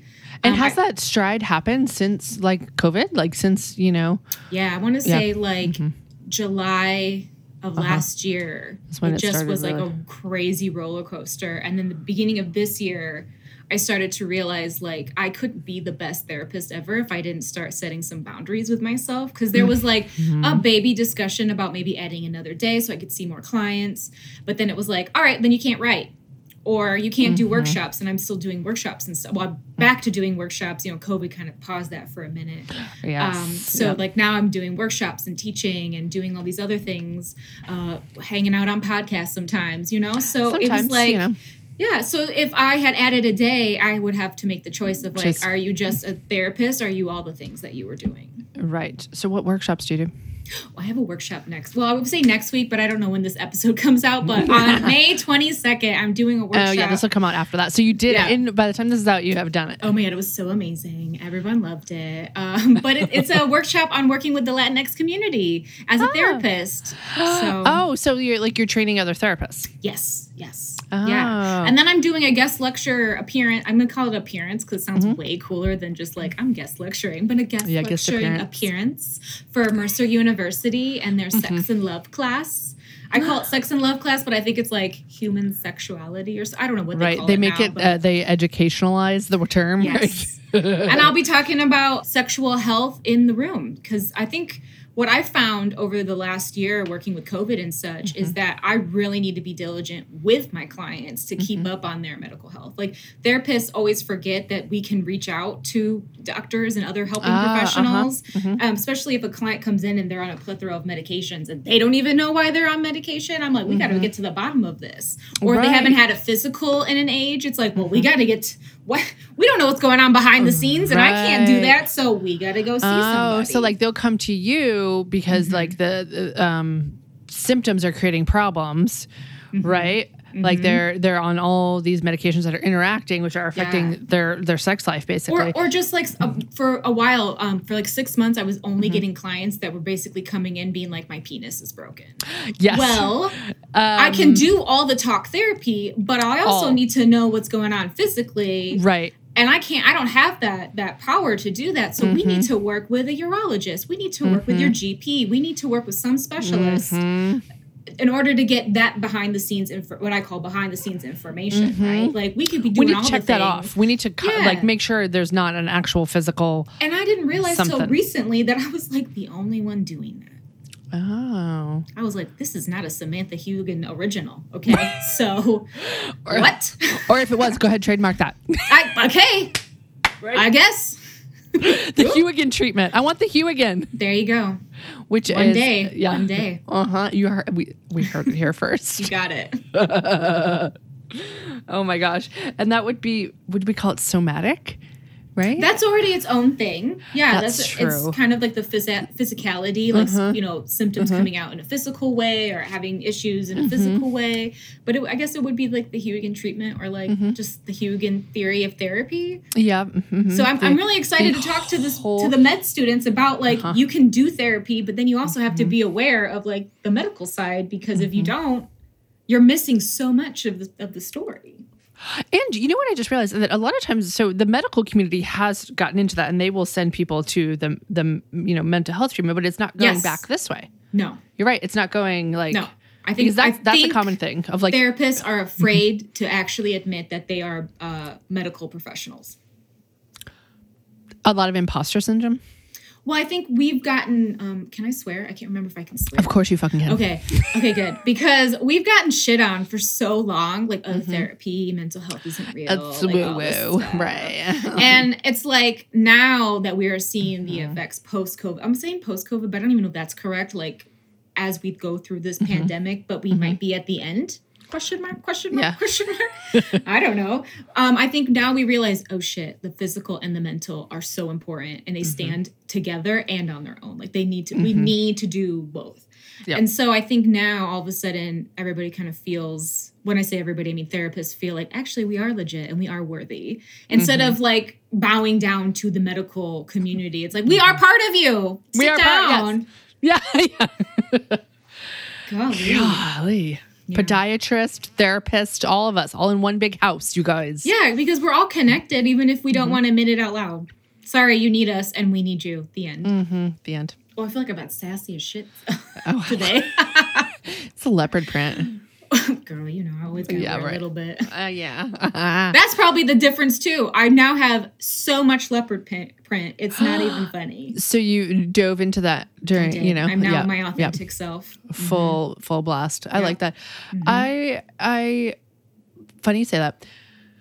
I was at a store yesterday and bought this shirt. And I always think that I'm like, oh no, I'll just get a neutral. I'll just get a regular. I'm wearing, by the way, everyone, I'm wearing a red shirt with like floral prints on it. Like a purpley pink, maybe a little fuchsia flower moment. It's really cool. I love it. It's really cool. Yeah, it's a Calvin Klein. I got it like Marshall's. I love it. For a good price. But I had that moment where I was like, oh, well, is there anything like in the black or the neutrals? And I was like, because I walked by it and I'm like, and I put it back down and I was like, are you fucking kidding me? You are the red floral shirt. You are not the black shirt. Yeah. Stop. Yeah. And at that same token, I bought a dress that's like a mauvey pinky color, which I was like, oh, I don't usually buy that color because it kind of like washes me out. I'm kind of a light white girl. But then I put it in my closet and I was like, I'm glad I bought this because it's all blues. I have all blue dresses and black dresses. So weird, but I'm not a blue or black person. I am going to just wear leopard until the end of my days in some way, shape, or form. I wear all the jewelry, all the leopard pieces, a blazer. Which is funny because, like, in the series, in the Starless series, I mention a blazer, like, a lot. And so everybody thinks I'm the main character because she, like, rocks a blazer. And I'm just like, first of all, it started as a joke. But I really do like blazers. Same. But I also am like, I want to be authentic. And I'm so tired of not embracing that. And now I went, you know what? Life's too short. If y'all have a problem with my outfit, it's your problem, not mine. So two things about this. One, is there anything better than a blazer and a t-shirt, like a good t-shirt? I don't think combo? so. I think nothing I better. That look. Yeah. There's one. Second, I came across this like TikTok phenom last night. She's like a grandma and she does like outfit of the days, and she's in like a total grandma outfit, and she's like, and if you don't like it, you can leave. And she made T-shirts.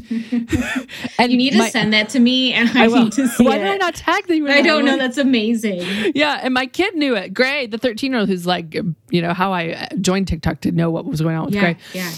Who's blocked me, by the way. We're not connected. Yeah, they asked for a social media boundary with parents, and I respected that. Cool. but so now what we do, because Gray loves my TikTok feed. Like Gray's like, you get all the funny videos because like we're in such different like worlds. Right. So we kind of do this nightly recap where I share some TikToks with Gray, and they love looking through my feed. Yes. And so they saw this I can't remember her username, but Gray was like, oh, I know this one, and I was like, oh, you do? Like Gray, the grandma. Yeah, I'm sending it to you. If you don't like my outfit, then leave. Yeah, I don't. It's such from the patriarchy, like putting women in boxes and keeping them quiet and like, you know, unseen. And I will say that women perpetuate that a lot. Yeah, fuck those type of women though. Like, wear your print, girl. Wear your colors. Wear that leopard. Who cares? If you don't like it, you can leave. You can leave. Oh, well, we both should go, huh? You have an appointment. I have an appointment at 2, so I have more time than you. But all right.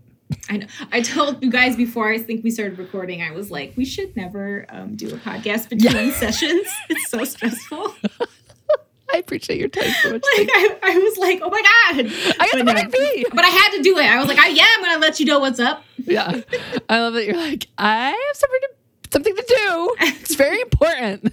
I know. I wish I could tell you what I'm going to do, but I'm going to work with a client and go about my day and help people do whatever they want to achieve in their life. So, yeah, same. It's good here. At the end of the day, it's very good. I'm very fortunate. I'm having a great time, and I hope you are too.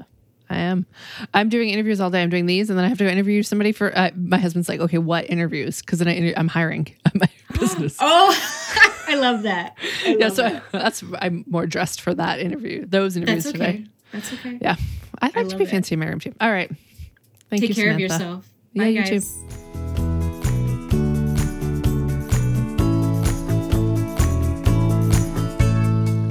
All right, now I'm talking to Trisha. Hello, Trisha. Hello, everybody. Hello. We were talking about how Trisha actually came to Texas recently, and we were jazzing. Jazzing? What am I saying? Jazzing, chatting. Jazzing. Where did jazzing come from? I love Texas. It. I guess because you're feeling jazzy or something. I guess so. That was a great slip. We were chatting about Texas. Yeah, we were chatting. Texas is very friendly. I had a great time. Mm-hmm. Like many people in the world, my brother moved to Texas. Yeah. Wait, from California?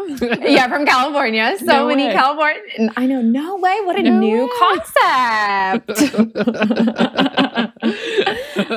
Oh my gosh. He loves it though. So that's great. Good. Cool. Yeah. So anyway, we just sorry, I'm lighting incense. Excuse me. That's what I was doing, everyone.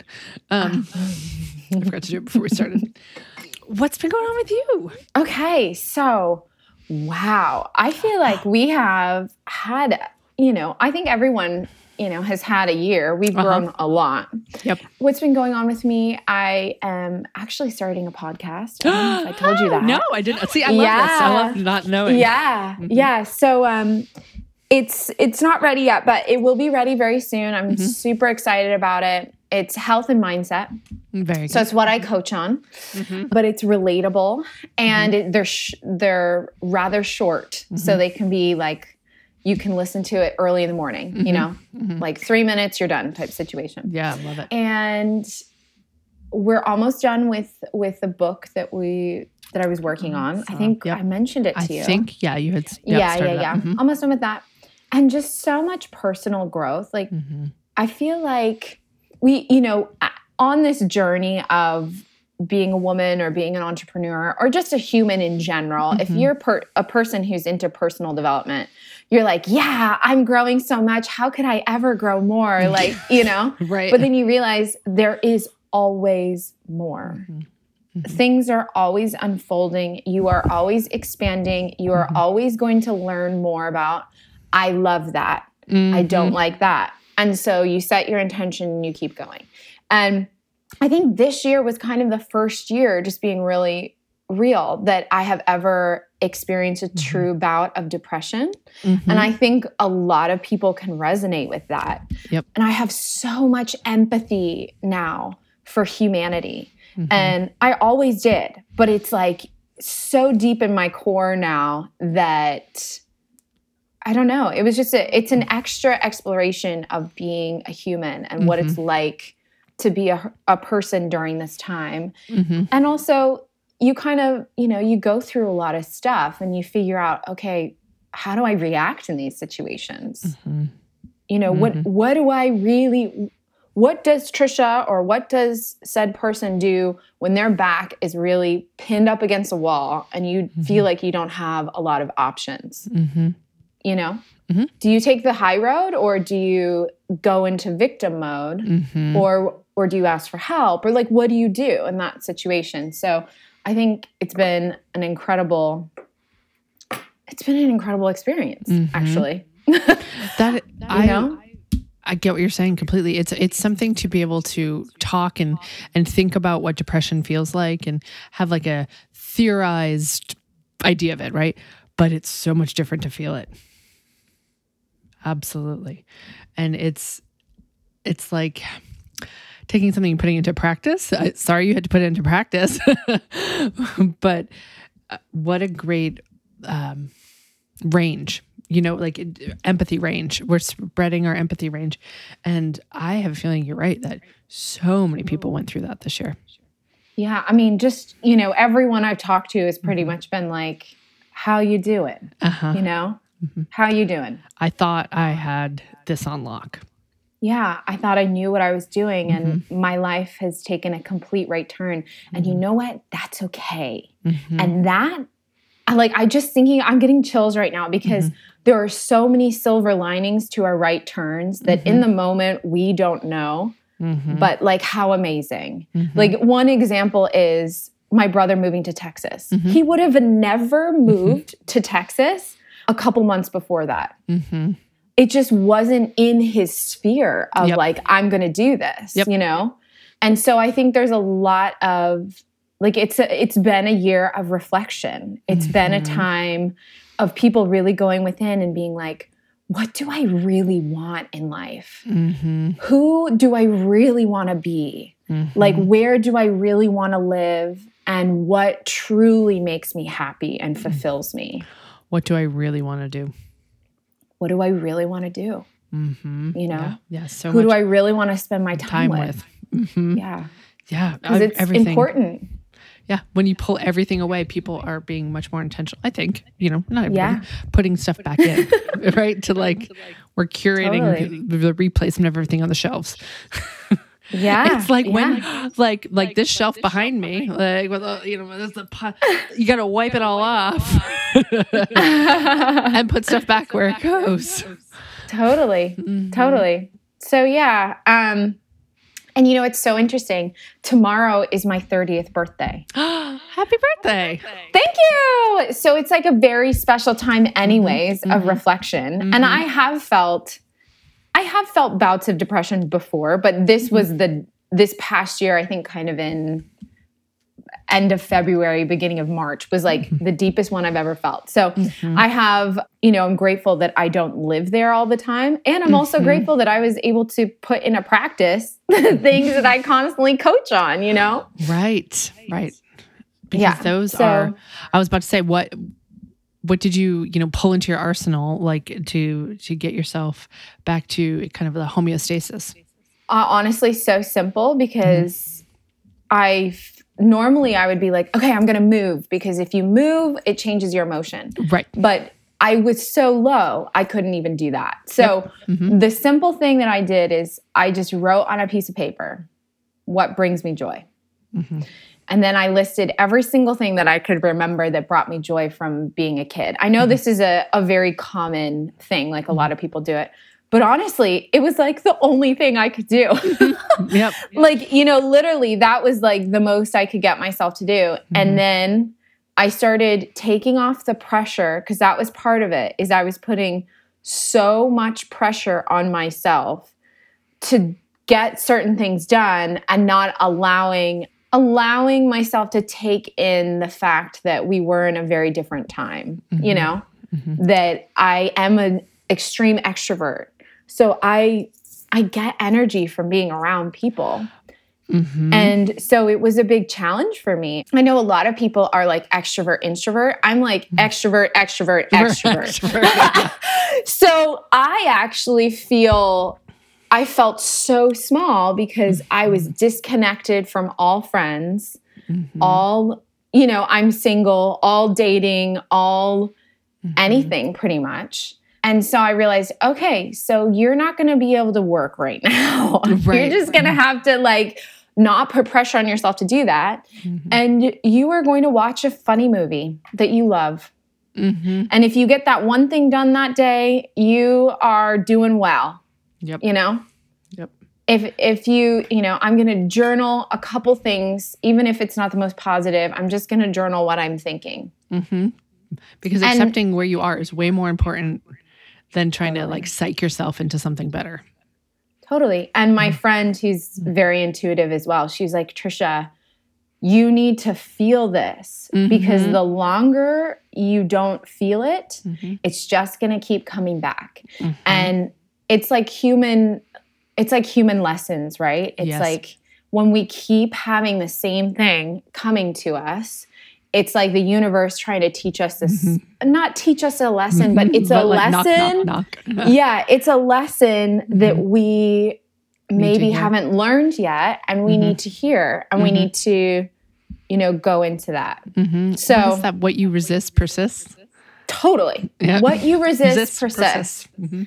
Absolutely. And I was resisting feeling those emotions kind of, you know, some of the emotions that I was processing through. So yeah. And once I really sunk in, and I've heard this with a lot of people, once I really sunk in, I felt my emotions. I cried. I sat there like all day, couldn't do anything, which is, I've never experienced that in my life, to be honest, but I know a lot of people have. So big hugs to everybody. Oh my God, just big hugs. My heart, you know? And then it was like things started to open up faster. I was like, wow, I feel a little bit better. I like had a good cry and I just feel like a little bit better. Not like amazing, but just like I'm going to go from a little better. 1 to 1.5. I don't have to go to 10. Yeah. I can go from 1 to 1.5. Totally. Incremental. It's just pretty beautiful, actually. And it's sustainable. Totally. Yeah. And it's not overwhelming because if you're at that keeps you in. Yeah. You're like, there's no way. What does she want me to do right now? She wants me to jump up and down. I couldn't possibly do anything, you know? But yeah, you know, I also think that's so interesting because here on School of Earth. Yes. I love it. Yes. The School of Life. Yes. There's a lot of polarity, right? So like you're saying, being able to have that range of experience. I don't wish it on anyone, but it does make everything so, it's an appreciation, right? You realize like the laughter with the really intense moments. Like I had a moment the other day and it was like such a moment of panic. There was someone going through, someone was having a seizure and I was there with them and I was trying to figure out exactly what to do. And I was like, what do I do? What do I do? Right. Like kind of panicking a little bit, but I had water. So I was just like, spraying water on the person's face. And afterwards, we both laughed about it because I must have looked like a crazy person. I was just like, I had a cup of water in a mug and I was just like spitzing it with my fingers on the face and then on the neck. And I'm like, you're fine. You're fine.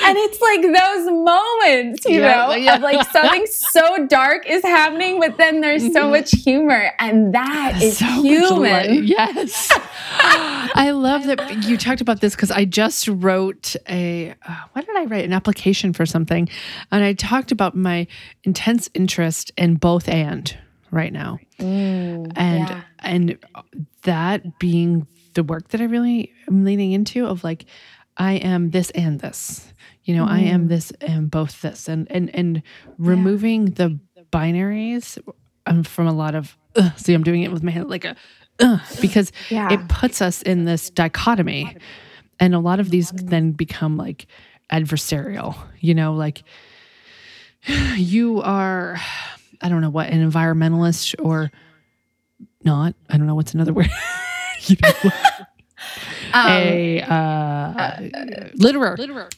Oh yeah. Okay. Right. Mm-hmm. But, you know, maybe they're not that pure. Maybe there's some gray area. Maybe, you know, the litterer does recycle. Maybe the environmental, you know, maybe the environmentalist,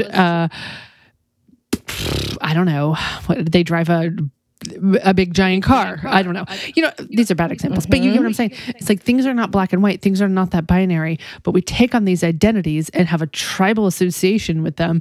And it's like usually then identified against someone else.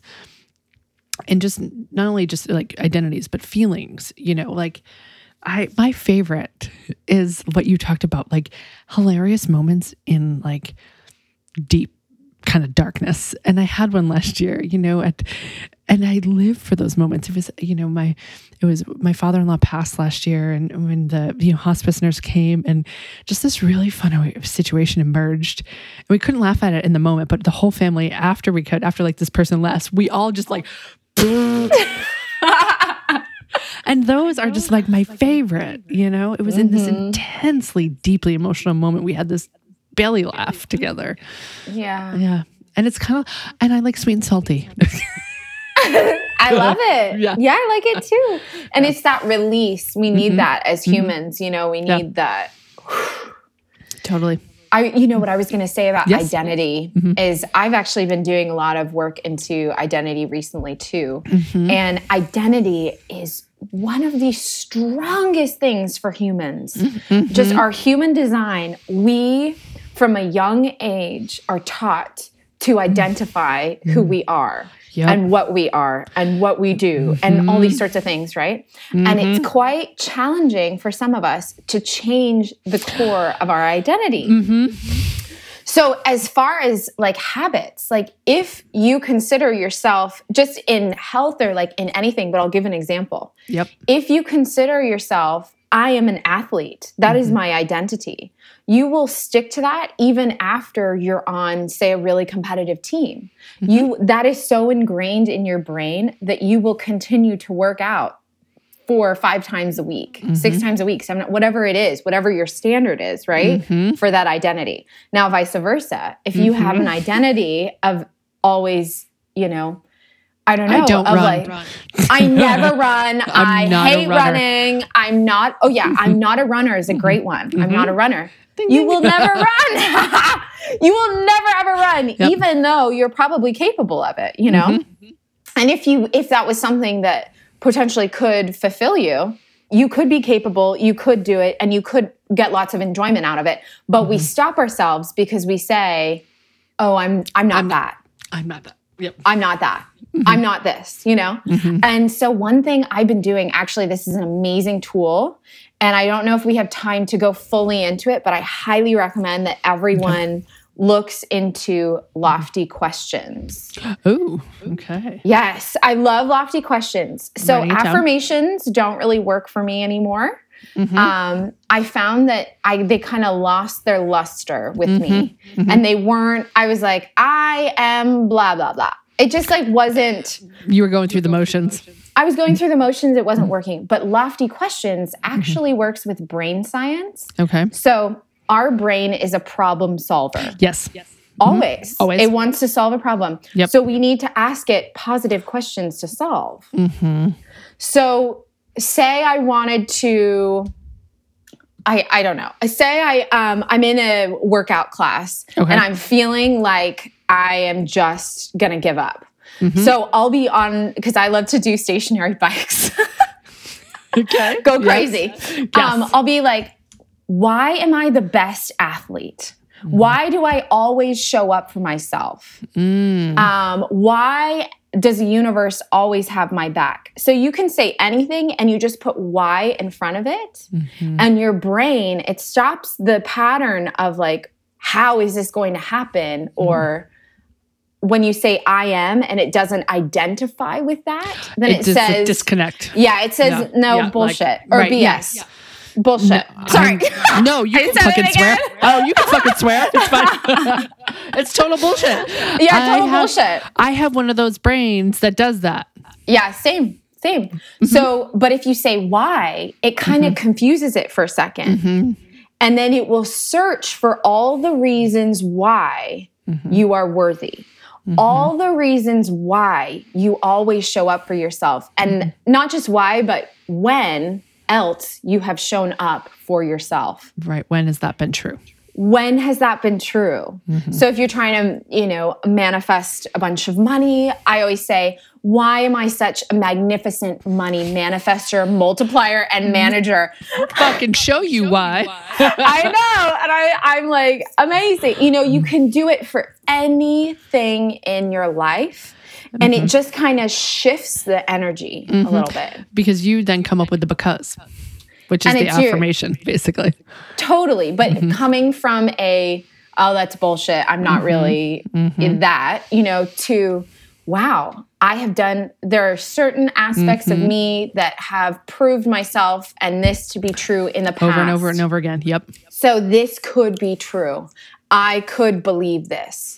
I am believing this. It's those incremental shifts that we were talking about earlier. Yep. Yeah. Oh, I'm going to look this up because here's my moment of truth. I've never been able to get into affirmations. It's kind of like I can't get into sci-fi because I can't suspend my disbelief long enough. I get it. That's what affirmations are. I'm just like, okay, I get the theory, you repeat it, but I'm like, whatever. I just have too much of a pragmatic brain or something, Yeah, totally. I highly recommend looking it up. It's originally from two different people, but I heard it first from Mind Valley Vision. Vision does an amazing talk on it, and he breaks down why it works. Thank you, Lovely, for reaching out and just sending so much love to everyone who's listening to this as well today. Thank you.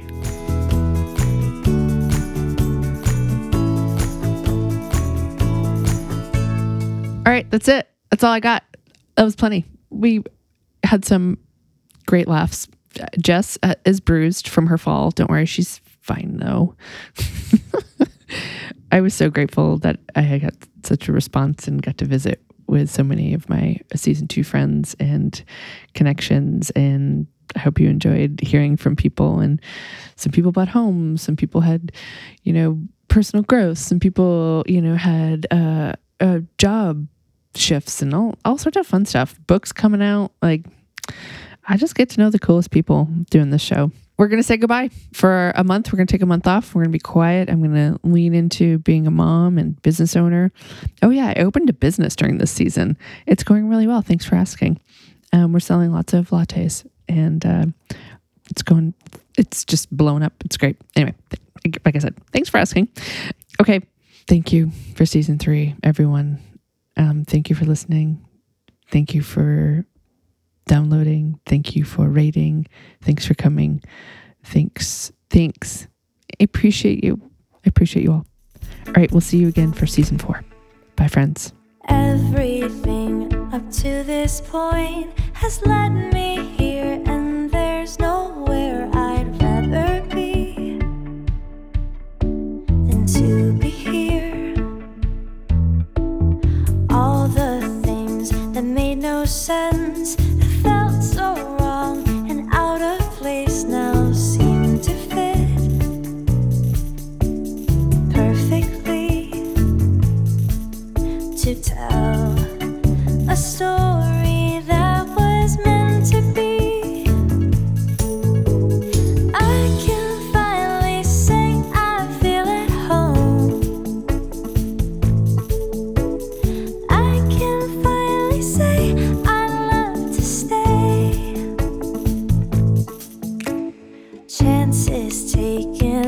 choices made, cards left on table.